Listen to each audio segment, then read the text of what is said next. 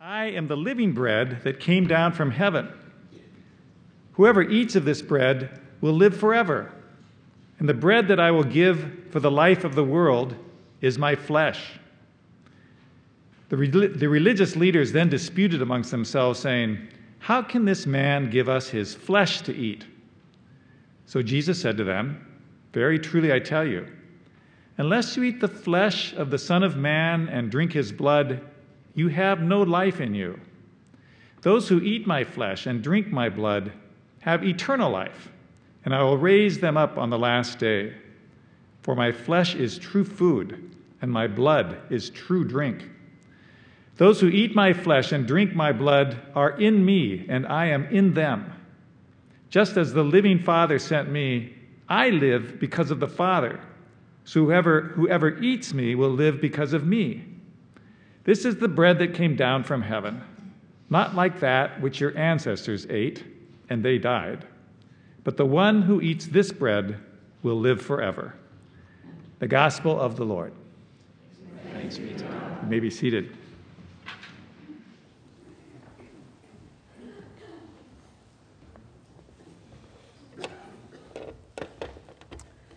It's very good to be with you this morning. And during these last 4 weeks, going on 5 weeks, and next week will be 6 weeks, we've been slowly going through the 6th chapter of St. John. It's unusual to spend that much time in one chapter. But we've been hearing a lot about bread. It began 4 weeks ago, you'll remember, with Jesus feeding bread and fish to a crowd of 5,000. And then after that, he starts talking about bread, about how he himself is bread, is the bread of life.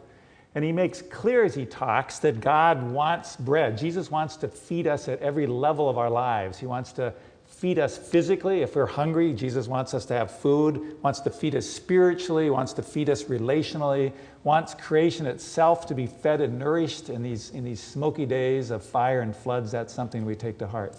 So Jesus wants to feed us at every level of our lives with bread.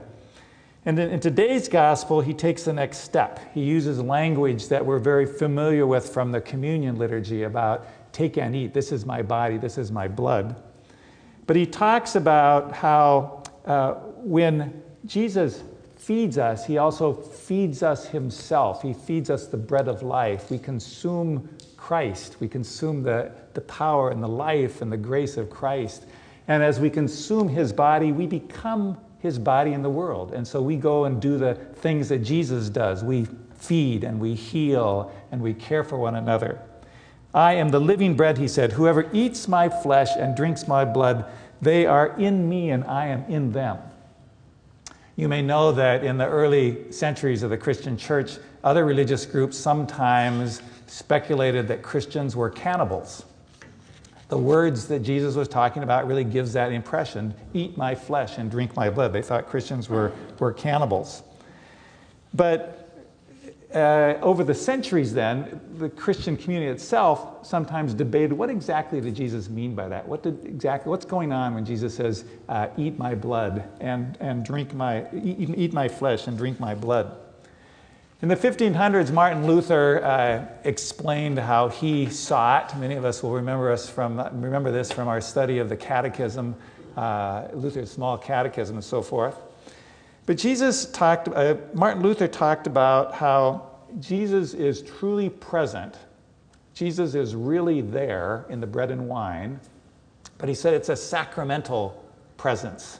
He developed a new category. He said if you were to examine the bread and the wine that we will consume in a bit, if in our day we would say if you look at it with microscopes, it's still bread and wine. But now in, with, and under, all mixed into that is the very presence of Christ and the grace of Christ and the power of Christ and the Spirit of Christ. That isn't necessarily a scientific explanation, but I think it makes sense to the heart. It makes sense to the spirit. Because what's going on, said Luther, is that we humans, we have a problem, we have a challenge, is that we want to believe in God. We do believe in God, but God is invisible.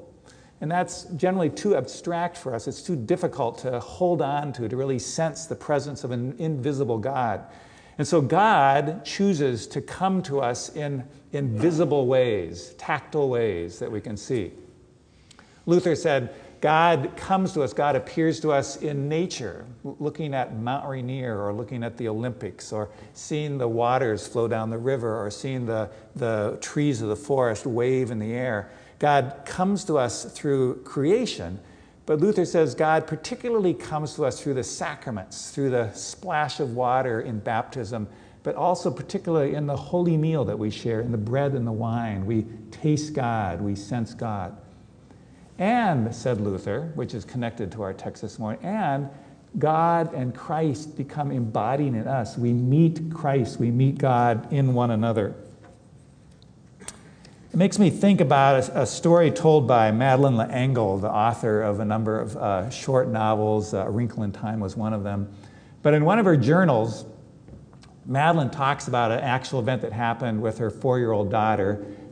She was putting her daughter to bed one night. They lived in a big wooden house on the East Coast, and it was a stormy night. So when she was putting her daughter to bed, the wind was howling and the house was creaking, and her daughter was quite afraid. She said, "Stay with me, Mommy, stay with me." And so like a good mother, Madeleine tucked her daughter in and laid down on the bed and told her stories and said prayers with her. And after about 20 minutes, she thought her daughter was falling asleep, so Madeleine started to get up. But just as she was getting up, her daughter lurched forward and grabbed her wrist and said, "No, Mommy, don't go, I'm scared." And Madeleine said to her daughter, "But Jesus and the angels are with you." And her daughter said, "I know that, Mommy, but I want someone with some flesh on them to hold on to." We can feel so alone sometimes. We can feel so alone sometimes, not just children, but adults. The world is a scary place. We turn on the news and we see scary things happen, and we know what's going on in our neighborhoods. The world is a scary place. And so we want to know that we're not alone. And we want someone we can hold on to, and we want a God that we know is there. And so God does that in the sacraments. God does that as when God comes to us in tangible ways. And that's what we celebrate.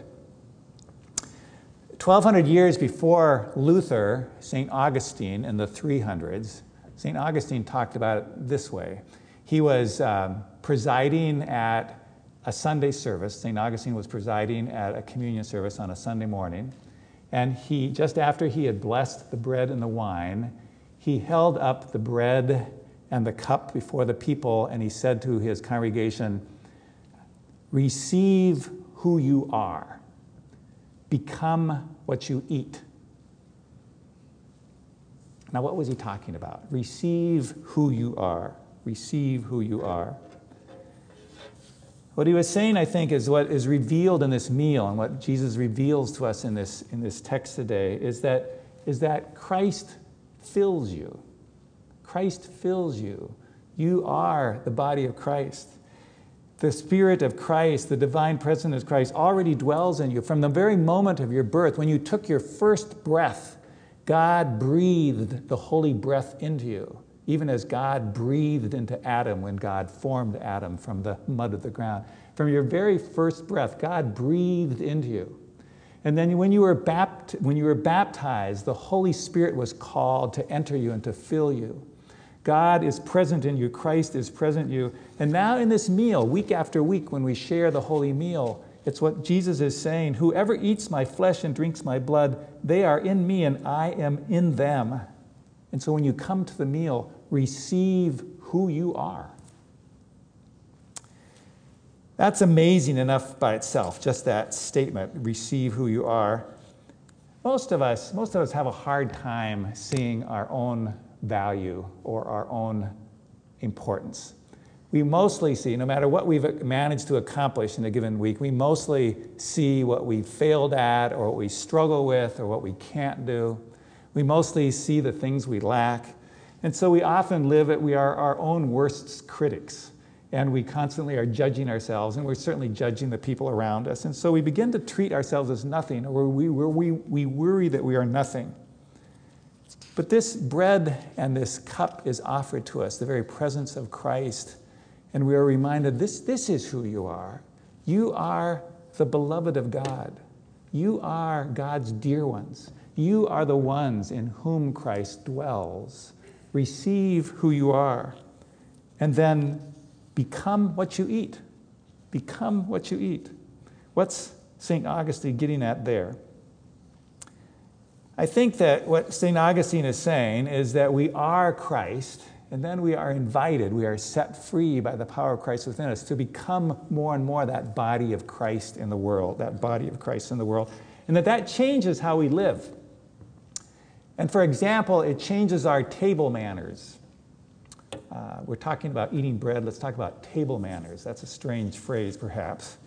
But in first century Palestine, your table manners, your table customs, namely who you ate with, how you treated them at the table, and how you shared the food, your table manners were one of the clearest expressions of who you valued and who you didn't value. Your clearest expression of who was worth something and who wasn't worth something. These days, if you have a Facebook account, we're accustomed to liking a person. We have to like someone before they're actually part of our circle, or they have to like us. Well, in first century Palestine, the major expression of who you liked and who you didn't like was your table manners. It was the clearest expression of who you approved of and who you valued. So let me give you an example of two stories in the Gospels. They're both from Luke chapter 14, where Jesus comes not only to remind people of who they were, but to remind people of the best way to share the table with people. In our Old Testament lesson, we heard about Lady Wisdom. Jesus is giving us Sophia, giving us wisdom about how to live fully as God's people. So in Luke 14, Jesus was having dinner at the home of a wealthy man, and Jesus just kind of sat there and he looked around at who were the guests that man had invited to dinner. The man had invited Jesus to dinner, but who all had Jesus invited? Who all had the host invited to dinner? And he noticed that generally the host had invited his own immediate family, but also apparently mostly prominent people from the village, people of high standing, people of good reputation in the village. And that was the sensible thing to do. Because first century Palestine was what sociologists call today an honor-shame society, that the primary focus, the primary dynamic of living life is that each person, each family wanted to avoid any shame to their family, any lowering of their standing, and every family wanted to raise the honor, the reputation of their family. And so one of the key ways you did that was by inviting to your table people of high stature who would kind of add to the honor and to the reputation of your family. And so that was what his host was doing that day, inviting his own family and inviting prominent people. And seeing this, Jesus told his host something very radical. He said, when you invite guests to a dinner, this was the table manners he was teaching him, when you invite guests to the table, instead of just inviting your brothers and your sisters and your family and wealthy people and people of stature, invite to the table the poor, the crippled, the lame, the blind, and then you will be blessed, said Jesus. Invite the poor and the crippled and the lame and the blind. Why was Jesus saying that? Was it just to make an act of charity? Was it just to help out people who are suffering, give poor people a good meal to eat? Well, that was part of it. That's certainly a good part of it. But Jesus was getting at something deeper than that.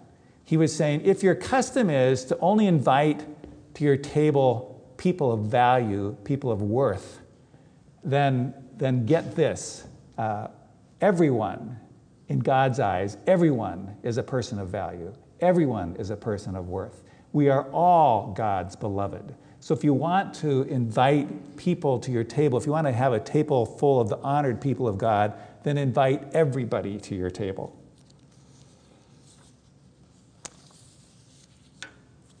Who gets valued in our society today, and how do we express who's valued and who's welcome to the table? Maybe not so much about who we invite for dinner, although that's still part of it, but who gets valued in our society today? Did you see the interesting article in the newspaper this last week about the history of racism in Tacoma? That was the title of it, The History of Racism in Tacoma. Very interesting article. Someone had done research in Tacoma Public Records, and back in the mid-1930s, prominent leaders in the community, namely the bankers, particularly the bankers who were making mortgage loans, giving people loans to buy houses, and real estate people and business leaders, they met together and they decided which neighborhoods people of color could move into and which they couldn't, which neighborhoods houses could be bought by people of color and where they couldn't. They said it was to protect housing values. And so they began the practice of redlining. They actually took a map of Tacoma and they redlined neighborhoods that were for whites only. And then they blue-lined and green-lined other neighborhoods where there could be some mixture, or some neighborhoods where it could be all people of color. They redlined where people could live or not. Our neighborhood here at St. Mark's by the Narrows was a red-line district. In this neighborhood, no people who weren't white could live back in those days and for many years to come. Who gets valued? Who gets valued in our society, and who's welcome to the table and who's welcomed into the neighborhood? I want to say that I am glad to be part of a church body, the Evangelical Lutheran Church in America, that does not redline anybody does not redline anybody from the neighborhood or not welcome anybody to the table. I'm glad I'm part of a denomination. We have our struggles. We have been in the process of learning. We still have to become more and more. But as a denomination, I am glad that we are a denomination that welcomes beloved people, God's beloved people of every color, God's beloved people of every ethnic background, of every religious origin. We welcome people to the table and into our community, into our neighborhood, every gender, every sexual orientation, straight and gay and lesbian and transgender. We even welcome to the table people we don't agree with on important issues. That's probably the hardest thing, that when we're passionate about things, it's hard to feel comfortable with people who we don't agree with. But everybody is welcome. Everybody is God's beloved. And so to this table are welcomed Democrats and Republicans and independents and transplanted Canadians, and everybody is welcome to the table. It's just that kind of a table. Some Christian groups define themselves by who they keep away from the table. I am grateful the Spirit has led us to define ourselves by who we welcome to the table. Second story on Jesus teaching table manners, also from Luke 14. He noticed that when people were coming to the dinner that night, people were jockeying and competing to get the most honored seats at the table. The most honored seats were always the seats right next to the host, up at the head table, right to the left and the right of the host. Everybody wanted to be there because, again, to extend your own sense of honor in the village, to be able to sit in those honored seats was important. So people were all trying to get up there. And Jesus said to his disciples as he was observing this, he said, pay attention to how you use your power and your privilege. Pay attention to where you spend your time and your energy. If you're spending your time and your energy, if you're using your intelligence and your power simply to lift yourself up, he says that's not what goes on at Christ's table. Rather, use your attention and your power and your privilege and your energy to lift others up, to raise others up. Sit at the foot of the table and give room for those who need to go up and sit at the head once in a while. And who knows, once in a while you might even be called up to the places of honor yourself. So the table manners that Jesus teaches us are, one, everybody is a beloved of God, and therefore everybody is welcome to the table. And number two, pay attention to where you're spending your time, where you're devoting your life, how you're using your gifts and your power, and let that be a life in which you are lifting others up, in which you are bringing them to the table. Because that is finally what Christ calls us to. In all these discussions about bread, Jesus wants people to be fed. Wants people to have enough food, wants people to have adequate respect, wants people to have adequate health care and family support, and all of that calls us together to be a family of God. So when you come up to this table in a few moments, receive who you are and become what you eat. For that is the gift that we receive in this meal. Because we are welcomed as God's beloved. We are filled with the presence of Christ, and we are set free to go out into the world to share that love and that joy and that justice with those around us. In Jesus' name, amen.